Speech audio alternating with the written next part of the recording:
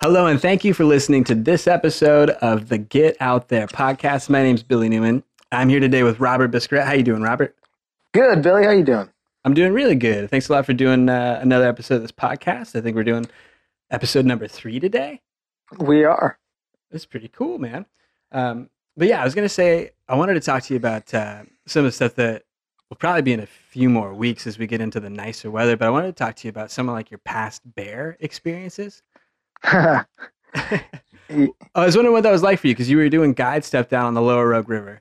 And I know in Grants Pass, really a lot of time, we didn't have a lot of bear boxes or a lot of bear concerns about the wildlife or the wilderness right around the area of town there. I think like if you go south into the Siskiyous or over into the coastal range, there's probably more stuff over there, but it seemed always like a lot lighter than it was further south, like when you got into California. I remember like when we went just a little bit east of like Redding in the Mount Shasta area and like up into the Whiskey Lake area, there was like tons of bear boxes. It seemed like that was like a big thing that they had to protect against all the time. And it was sort of strange because there wasn't really that much exposure for me when I was doing a lot of camping stuff in Southern Oregon or in Eastern Oregon, especially I guess Eastern Oregon, to have much exposure with like bear encounters up there. And I think it wasn't until I got into like going to the Lower Rogue before I even saw like the electric fences. So I was gonna ask you Yeah, about like yeah. what kind of stuff you had to run into when you were checking out, or like when you're doing low road trips. Well, yeah. I mean, we have plenty of bear encounters down there, and I think one of the big contributors to that is just the just the amount of people that are down there all the time. I mean, the bears really know when people are around. There's food. A bunch of new smells. They have an incredible sense of smell. So that traffic down there really kind of brings them into the area, and not to mention, um, and I could be a little off, but I'm fairly certain that the Lower Rogue Canyon, I know about 10 years ago, was the highest black bear population in the lower 48. Really? Yeah. Wow, 10 years ago. Yeah. I mean, think about it. I mean, the road going up there to Gold Beach and Agnes, that's Bear Camp Road. I mean, you see bear fences over there all over the place.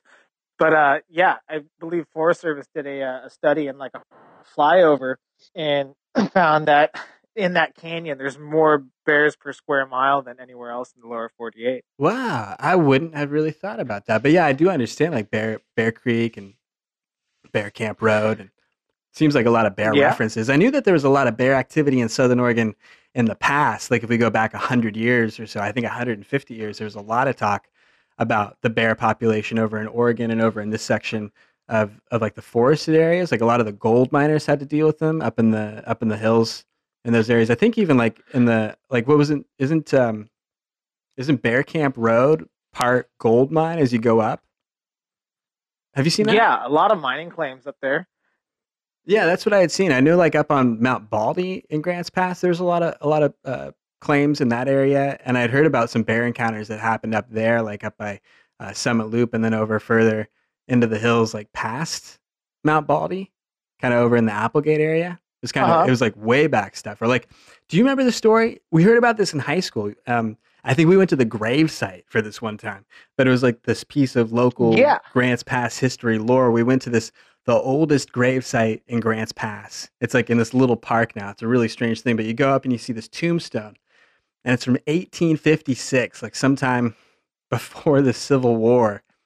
And there's this tombstone that says that this man, B.H. Baird, died of a grizzly bear attack down by the Rogue River in what would today be Rogue River Park, or like just the park downtown.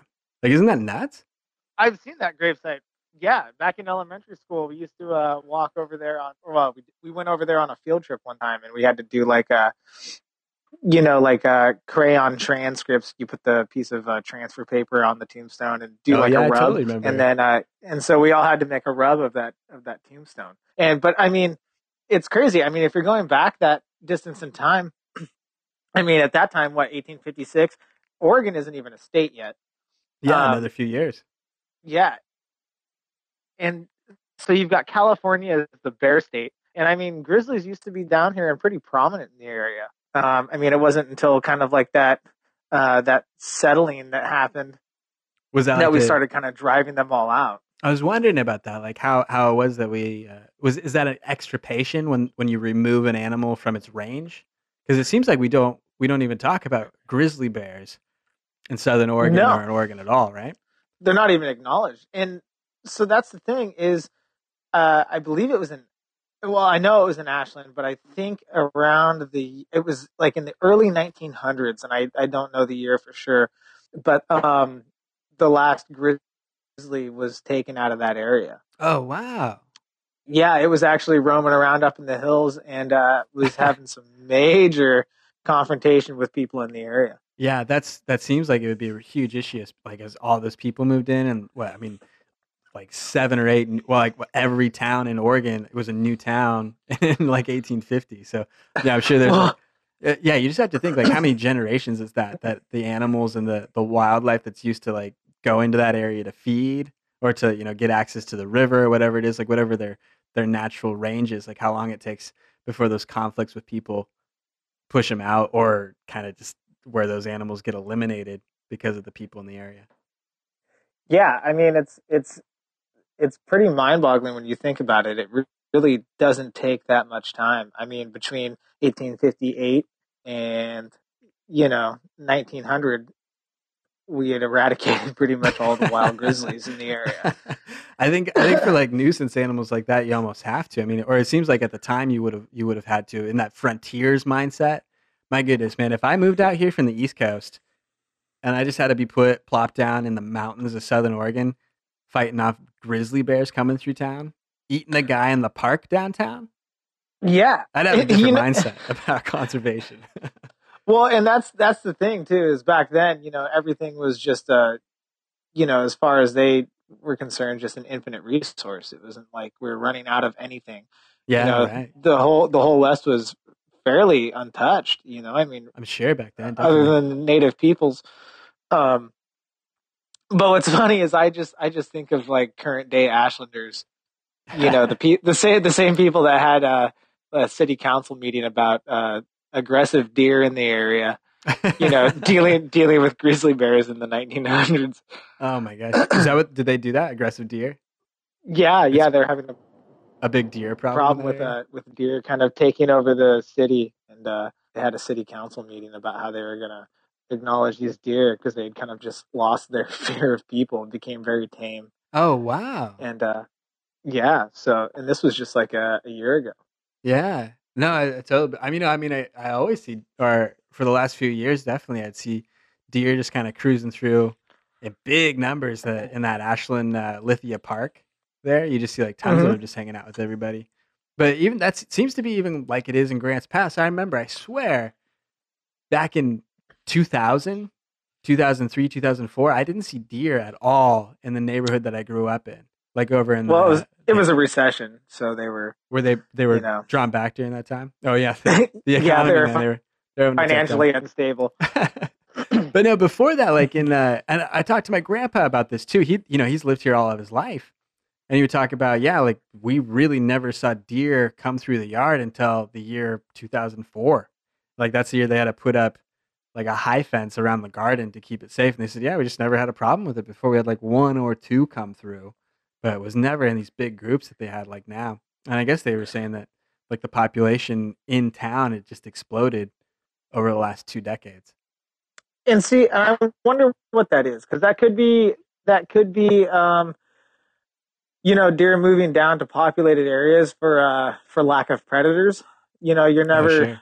typically going to see a lion in the area. I mean, there's occasional sightings, but I wonder if they kind of come into these rural areas in these kind of urban settings to kind of escape that, find gardens that are out and about. Um, but I don't know what 2004, that 2004 to time frame would have, 2016.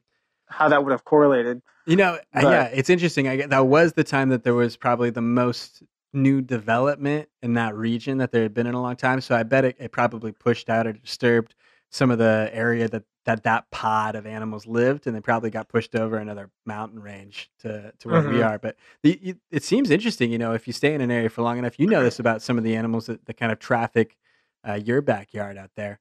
But you notice that they're kind of on a schedule. Like it seems like they wander around. They have a range that they kind of travel through, but it seems like that animal comes back around through the yard or something in the same way every day, every couple days. We see that with a family, like a group of like doe that would go through my parents' yard, Hmm. and they just come through like every morning at 10 a.m. and they just kind of cruise across the street and they go on their way. And I don't know, they must make some kind of loop back through sometime, but it's kind of funny. It's weird how they're Yeah, just kind of set and like that. and that's how it is too. It's just like they've lost that kind of instinctive fear of people in this area. We're not an immediate threat to them in Sure. a city setting. Same with turkeys. You see them in your backyard all the time. Oh yeah, Or yeah. We just you'll started be seeing driving turkeys. down the road. Yeah, I mean the Oh yeah. So tell me about those turkeys.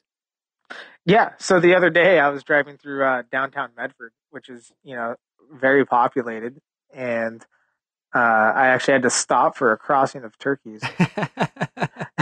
And I mean, traffic just came to a complete halt, and we all just sat there and let these turkeys cross for about a minute and a half, Wow. and then everybody went about their day. How big was the group?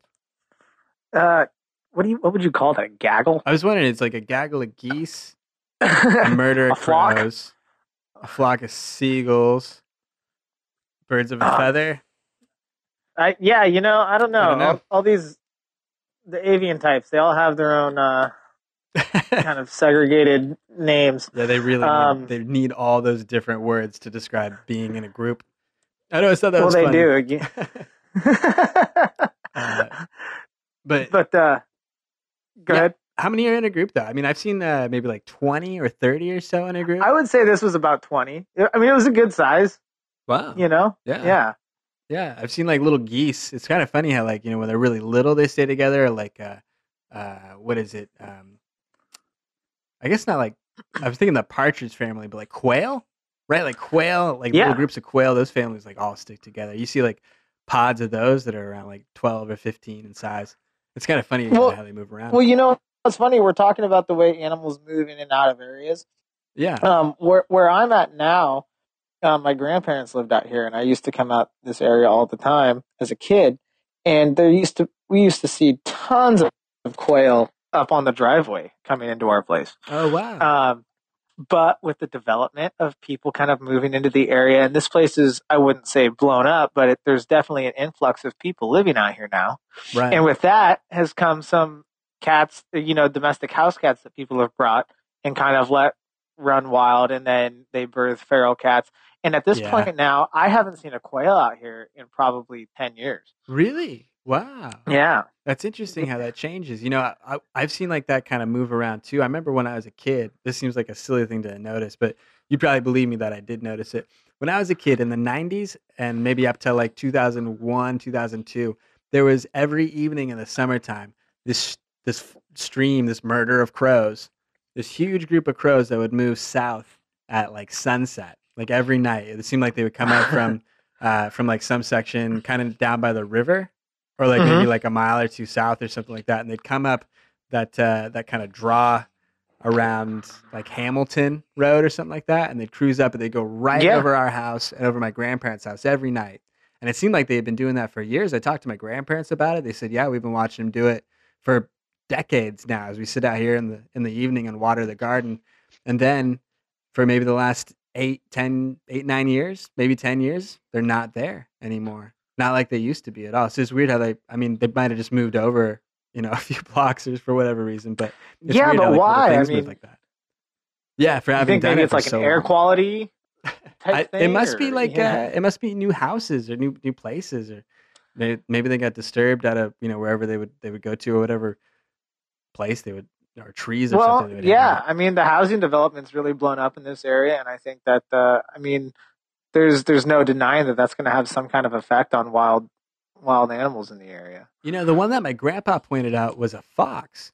I don't know what you guys Yeah. used to see, but he said that like when he was a kid and all the way up through him growing up and being out here, he had never seen a fox out in that area, like out over on Clover Lawn.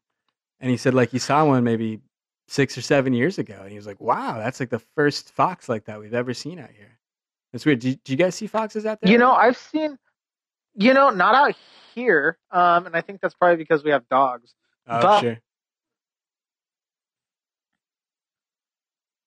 yeah, so we've got dogs in the area, which I think kind of keep a lot of uh, probably fox out of the area That also. makes sense. Yeah. Um, but yeah, I've seen a couple of fox down near the Applegate. Um, and then another thing is we have coyotes that show up Oh, I was curious semi about often. that. Do you see coyotes pass through that area much? Not frequently, but there has been. Okay, so when we first got Layla, our little Australian Shepherd, Right. Yeah. um, and she was just a puppy, she would bark, and there was this little pack of coyotes that was up the hill from us, and it was a little spooky, but a little cool at the same time. They would have one, and I watched this. They had one coyote sit up the hill and respond to her barking. Ooh, I've She heard would about this. Yeah. she would bark, and it would bark back to her, almost kind of enticing her to kind of go up the hill. Hey, come hang out. Be one of us. Yeah, One of us wild yeah. Hey, we're dogs. just we're some dogs up here, We're just and some I wild mean she's dogs. about the size of a coyote, Yeah. so she's gonna get up there, and there's gonna be 20 of them, and she's gonna be in trouble. Yeah. Do they go for dogs? Is that what they do? Or like, because they're not their own, or how's that work? Yeah, so you kind of got to worry about that situation. There's a pack of 20, and they're obviously going to take advantage of a domesticated animal. And a lot of times in urban settings, you'll see kind of the way coyotes and other different predators will actually prey on these domestic animals because they're so familiar with humans and have kind of, in a sense, lost their natural instinct to find fear from these animals. Oh, interesting, huh? I'd heard a Yeah. story about, I think maybe kind of similar to the dynamic you were talking about, how there was a pod of coyotes. There was one that came out and it was kind of calling out to her, enticing the dog at this guy's house. And it's I don't know, they had like a dog conversation, and this coyote kind of convinced the bad attitude out of this domesticated dog. Like there was chickens in the property. And so this coyote kind of like talked to him for a couple days. Like they kind of saw him like get a little closer, a little friendlier with each other as like different dogs. And then a couple days into it, the house dog like attacked a chicken. I think like the coyote got into, and they both like got chickens and then like took off and hung out together and like killed the chickens and stuff. And you That's think like, oh, that's a nuts thing. Like this like coyote, this other wild dog came in and then like taught like a new kind of behavior to a domesticated dog, and they like got away with a bunch of livestock. It's crazy though. that's funny. It's just like, yeah, invoking that natural predatorial sense in a house dog. Yeah, it must be, and Like, yeah, kind of hey, following with the pack or something. But yeah, it was like yeah, kind of like hey, come here with us. We're crazy wild dogs. yeah. You got to do it. So I wanted to talk to you real fast about Hey, about some of the bear stuff that we were talking about. So, like, even in your backyard there, where we're talking about the coyotes, you've seen bears out there, right? Don't you guys have one out there, like, even right now? Or not right now, but like within the uh, last year, don't you see one that kind of roams that area? oh yeah, yeah, I do. What's he So like? so I'm out. He's a pain, man. Um, so basically, I don't have a trash service out here. So we uh Right. I we remember keep that. all of our trash, yeah, all of our trash in cans, and then once a month or so, I'll take it down to the landfill and then pay your fee and take care of that. But what the problem with that is these bears with incredible sense of smell all of your waste, and they want to come in because they're curious animals by nature, Right. and they want to get a little taste of what you've been cooking in the kitchen. And so it's great. You'll go to work and then you come home and you'll just find like three trash cans dumped over, and three trash cans worth of garbage just spread around your property. And Oh, that's great. yeah, so you get to spend the next couple hours sitting outside just picking up trash that you already um, so carefully placed into a garbage bag Oh my weeks gosh, before. that'd be so frustrating. So, what do you guys have to keep it inside or something, or is there like a what do you do? Well, so this past spring, I got really fed up with it, and I actually built a little like a 10 by 12 shed Oh, that's a smart And idea. Yeah. yeah, and yeah, so now I keep all the cans in there under lock. So I yeah, and that's honestly that's cut down the problem significantly. I actually haven't dealt with him, knock on wood, for about a year now. But for a while there, it was like every other night, about 3 o'clock in the morning, you'd wake up to the sound of trash cans getting knocked over and stuff. And this. And for the go ahead. Oh, you go ahead. Oh, for the most part, they're pretty skittish. You go out there and yell at them and kind of charge at them, and they'll take off. But this particular bear that I was dealing with kind of got to the point where it was really standing its ground with me. That's tough. And That's a rough one. yeah, I wasn't really a big fan of it. I mean, one account that I can really that sticks out in my mind. It's about 3 o'clock in the morning, and we got a heavy snow, and this is 2 years ago, and the area, Southern Yeah. Oregon. That's not real typical of a winter. Right. But he must have been hungry, and oh, bears hibernate in the winter. Well, no, they just are less active in the winter. But he must have been hungry or something. And I grab my shotgun and run out in the yard. I'm in my boxers and my boots, and I run out there with just my iPhone flashlight, and you know about how powerful Yeah, those it's like are. nothing. Yeah, and I just meet him in the yard, and Oh he's wow. just standing there. He's about 20 feet away, and I'm yelling at him and stuff, and he's just kind of like, "What are you gonna do?" you Yeah. know, What do you got? and I'm here yeah, every other day. You would have done something by now if it mattered. exactly. Oh man, that's tough. So no, he stood his ground on me, and if you've been around bears that are getting fairly aggressive, they'll kind of do like a bark. Uh, it's kind of a grunt. I mean, it doesn't sound like a dog bark, but it's just kind of like a low grunt. Yeah. And so I threw a snowball at him, I think, and Ooh. you know, and he grunted at me, and then I yelled at him again, and he grunted Throwing a at me snowball at a again. bear. Yeah. You get out of here, bear. I'll hit you with a snowball. So I was gonna ask you, outside of snowballs, what would you use as a bear deterrent? Like, did you have to bring bear deterrent with you down on the lower rogue too? And when we guide, um, we're discouraged to bring firearms with us. Yeah, I figured that would But be bad. I won't name any names, but some of us do. Um, just because these bears have been so introduced to people that they've really lost that instinctive fear, and they've really kind of become quite a nuisance down there.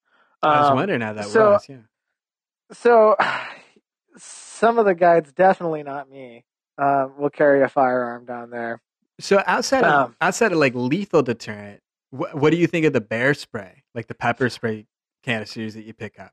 I mean, we're not in grizzly country, and black bears by nature are pretty skittish. I mean, they don't really want anything to do with you. They just want what you Yeah, have. that's what I'd Um, seen before too. I mean, like I'd seen a black bear maybe 3 times, and as soon as it even noticed we were 100 feet around there, it just bolted as fast as it could. It was just scrambling up the side of a hill, and you think, "Oh my god, how can I climb something well, like that so fast?" But so there's a couple points on that. I want to answer your question, but then I also kind of want to talk about being close with bears too.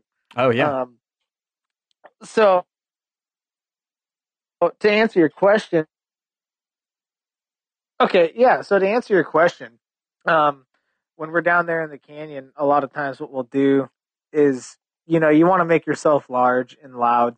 Um, Typically, we'll take our coolers full of food, we'll stack them in a pile, okay, and then we'll stack pots and pans on top of them.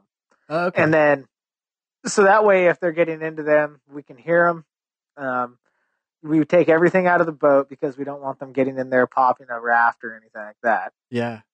Um, but then what we'll do is we all go to sleep with like a couple Dutch oven lids next to our cots. Oh really? Okay. So yeah, and you got your headlamp ready. So when you hear that rustling and the pots and pans falling and stuff, you know, all the guides jump up and everybody grabs their lids and starts clanging them together and yelling at them, and they'll take off. Yeah, so the noise is enough of a deterrent. And Yeah. had you said you had like a nuisance bear one night that like had come up and was like snapping. Had you told me that Yeah, story? yeah. What happened with that? Or Well, what happened? we had a fill-in guide. She guides for another company on the road, and she was with us. And this is funny too because we cooked this big salmon dinner, Nice. and we have salmon drippings everywhere, and all we got salmon skin, everything all over the camp, and so typically one of us always sleeps in the kitchen to kind of watch over everything, and that was me that night. And it was a lazy night. I think we probably had too many beers, and it was like, I'm not gonna pick this up. I'm just gonna play the odds and say we're not gonna get a bear in camp tonight. And so I go to bed. Just play I the go to odds, you know. yeah. So I I've end done up it going too, to man. I've bed. done it. Well, yeah, you have to. I mean, it's if you can. I don't know. I never run into a bear. I think we did it like when we were doing a backpacking trip. We had to put our food into a bear safe container and then like hoist it into a tree more than 50 meters away from our tent, something like that. And I think like we pulled in, we set up super late, and we put it out a ways. But man, we did not do whatever absolute thing we were supposed to do for our bear food protection.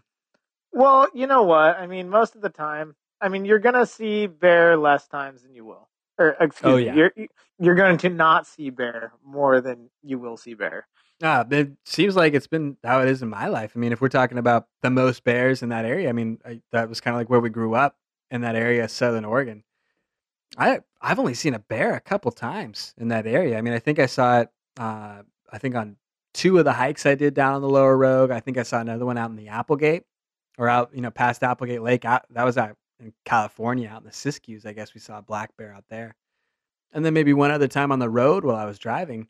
That's it. That's really all I've seen. So I hardly ever see it or have a black bear encounter at all. But you're down there more. So what? So okay. So we're back. We're camping. There's salmon spread across this campsite. It's nighttime. Robert played the odds.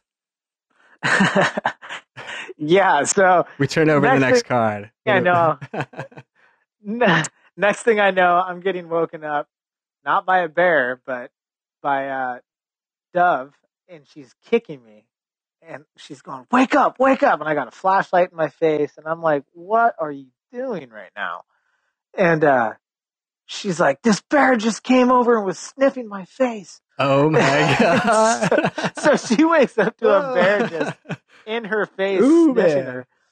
And so she jumps up, she spooks the bear, it runs off a few yards, and she's yelling at it, I guess. And Yeah. and so she's yelling at it, throwing stuff at it. And if you've kind of provoked the bear enough, they'll do this kind of like jaw grinding. They'll grind their jaw. Wow. This is kind of past the little barking stage that they'll do, and that's really a situation where you kind of need to be on point. Wow. So anyway, somehow she got this bear to kind of lose immediate interest, and she was waking me up. And honestly, the times that I have slept through bear situations in camp are way too many. Ooh yeah. Yikes. I wake up the next morning and they're like, "Oh man, where were you?" Oh, Robert faded again. Robert's gonna be back in just 1 second. We're having trouble with this I didn't connection. even know. Robert, come back in with what you're talking about. I won't reset it, but so we were saying like, where were you last night when, or like you were just coming into that? How many times you slept through a bear walking through camp? Yeah, yeah. There's been multiple times that people have, other guides were just like, "Where were you last night? We had that bear in camp," and most of the time it's just, sorry. All right, we just dropped out for a second, but Robert, I was going to ask you to come back with that story that we were talking about, where the bear was sniffing this girl's head. She woke up, she moved back, she got your attention. You woke up. What happens next? Well, at that point, she had got it to leave, and she was freaked out. She wanted anybody awake with her, Yeah, absolutely. and I would too, man. I'd be so so scared. I wouldn't go back to sleep that yeah. night.